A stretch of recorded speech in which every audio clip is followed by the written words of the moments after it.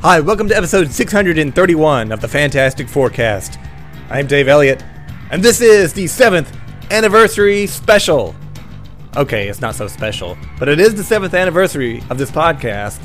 So, here's to 7 more great years of not doing this podcast. In every episode of this Fantastic Forecast, I'll be talking about a different issue of the Fantastic Four, starting with issue 1 and going all the way to issue 645. Today is Fantastic Four, Volume 5, Number 14, released on December 17th, 2014. Back in Blue by James Robinson and Leonard Kirk, with flashback art by Mark Lamming.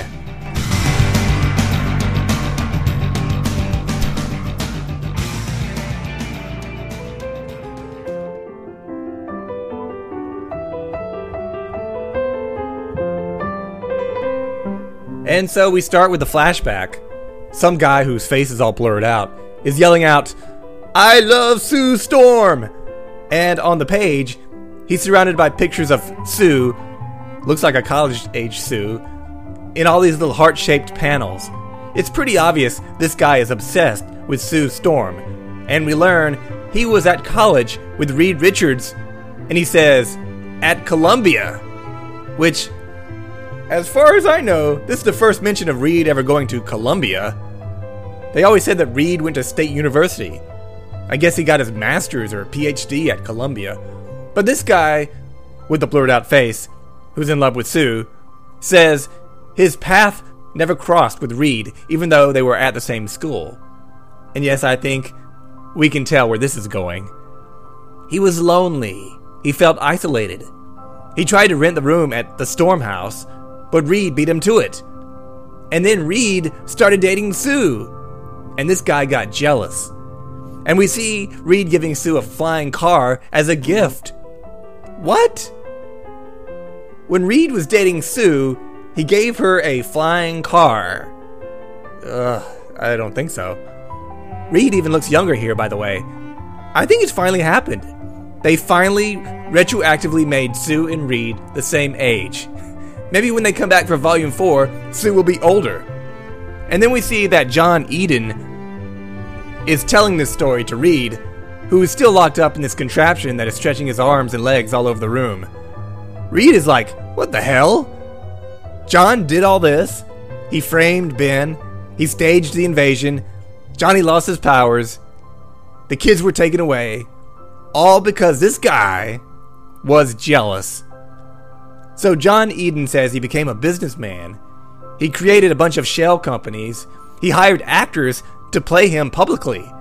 He even created a nanite-derived facial reconstruction device to enable him to change his face and morph his appearance. Reed wants to know his real name, but John Eden ain't gonna tell him that.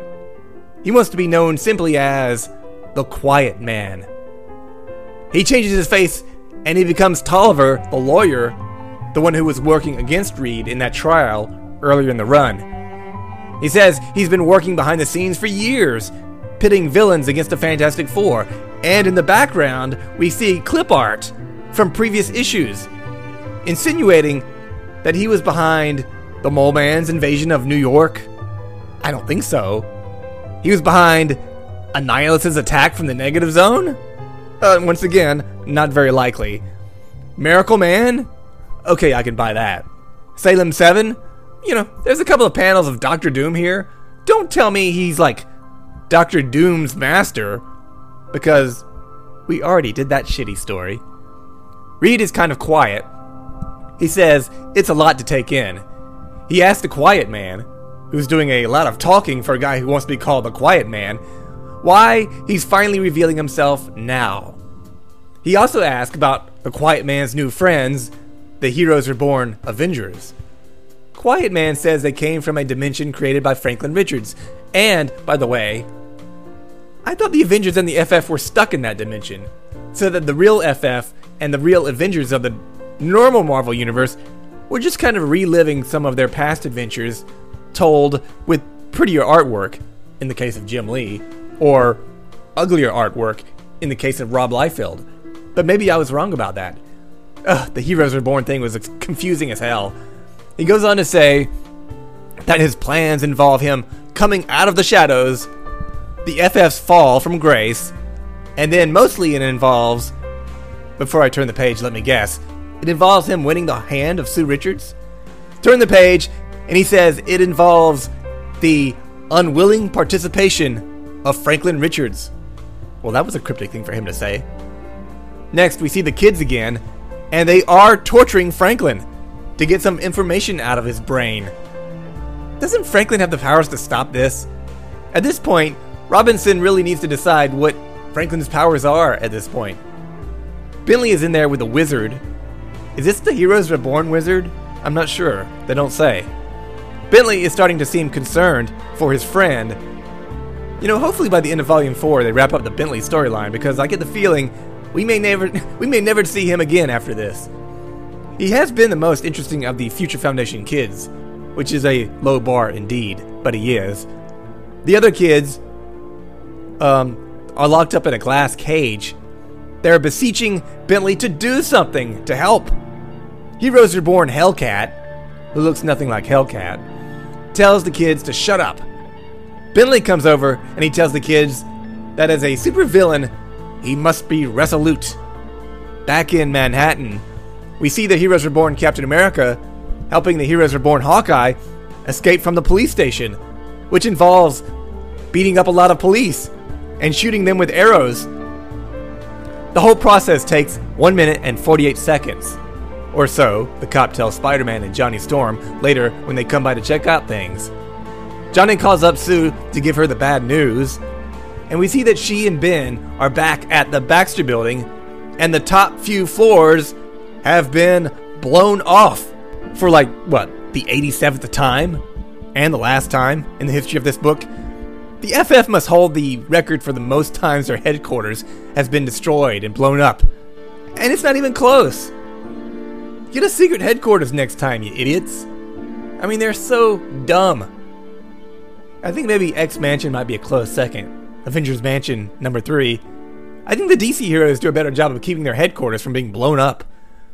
Sue's starting to realize that when those bug creatures escaped from Franklin's universe, early in Volume 5, that the psycho versions of the Avengers must have escaped as well. Suddenly there's a bright light, and Sue says it to somebody off panel. "You! What are you doing here?" "And you too! This is nuts!" Ben adds. Johnny's listening in, confused, so he and Spider-Man rush off to see what's going on. When they get there, they find them fighting the Hulk, some S.H.I.E.L.D. agents, the Submariner, and the Falcon in his ridiculous Captain America outfit. By the way, how demeaning for the Falcon to be forced into wearing some white dude's superhero identity. What's wrong with comic book readers who will only buy a comic book featuring a black character or a woman if they're wearing the name and costume of a white male character? Well, anyway, I think the Falcon is cool as he is. Cap Falcon is silly.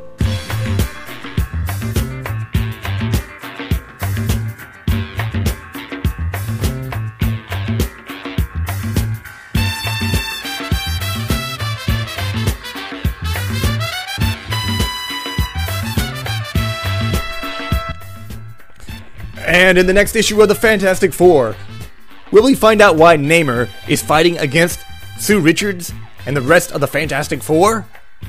Will we find out if Bentley chooses between good and evil? And also, a very C-list superhero character who once had his own book, one with a night theme, makes a surprise first appearance here in the pages of the Fantastic Four. Find out who it is next time. And with that, I've got 4 more issues to go. If you have any questions about the Fantastic Four, about this podcast, or if you need relationship advice, you can email me at podcastff@gmail.com. You can download other episodes of iTunes and find them all at www.podcastff.podbean.com. So long, kids. This podcast is over.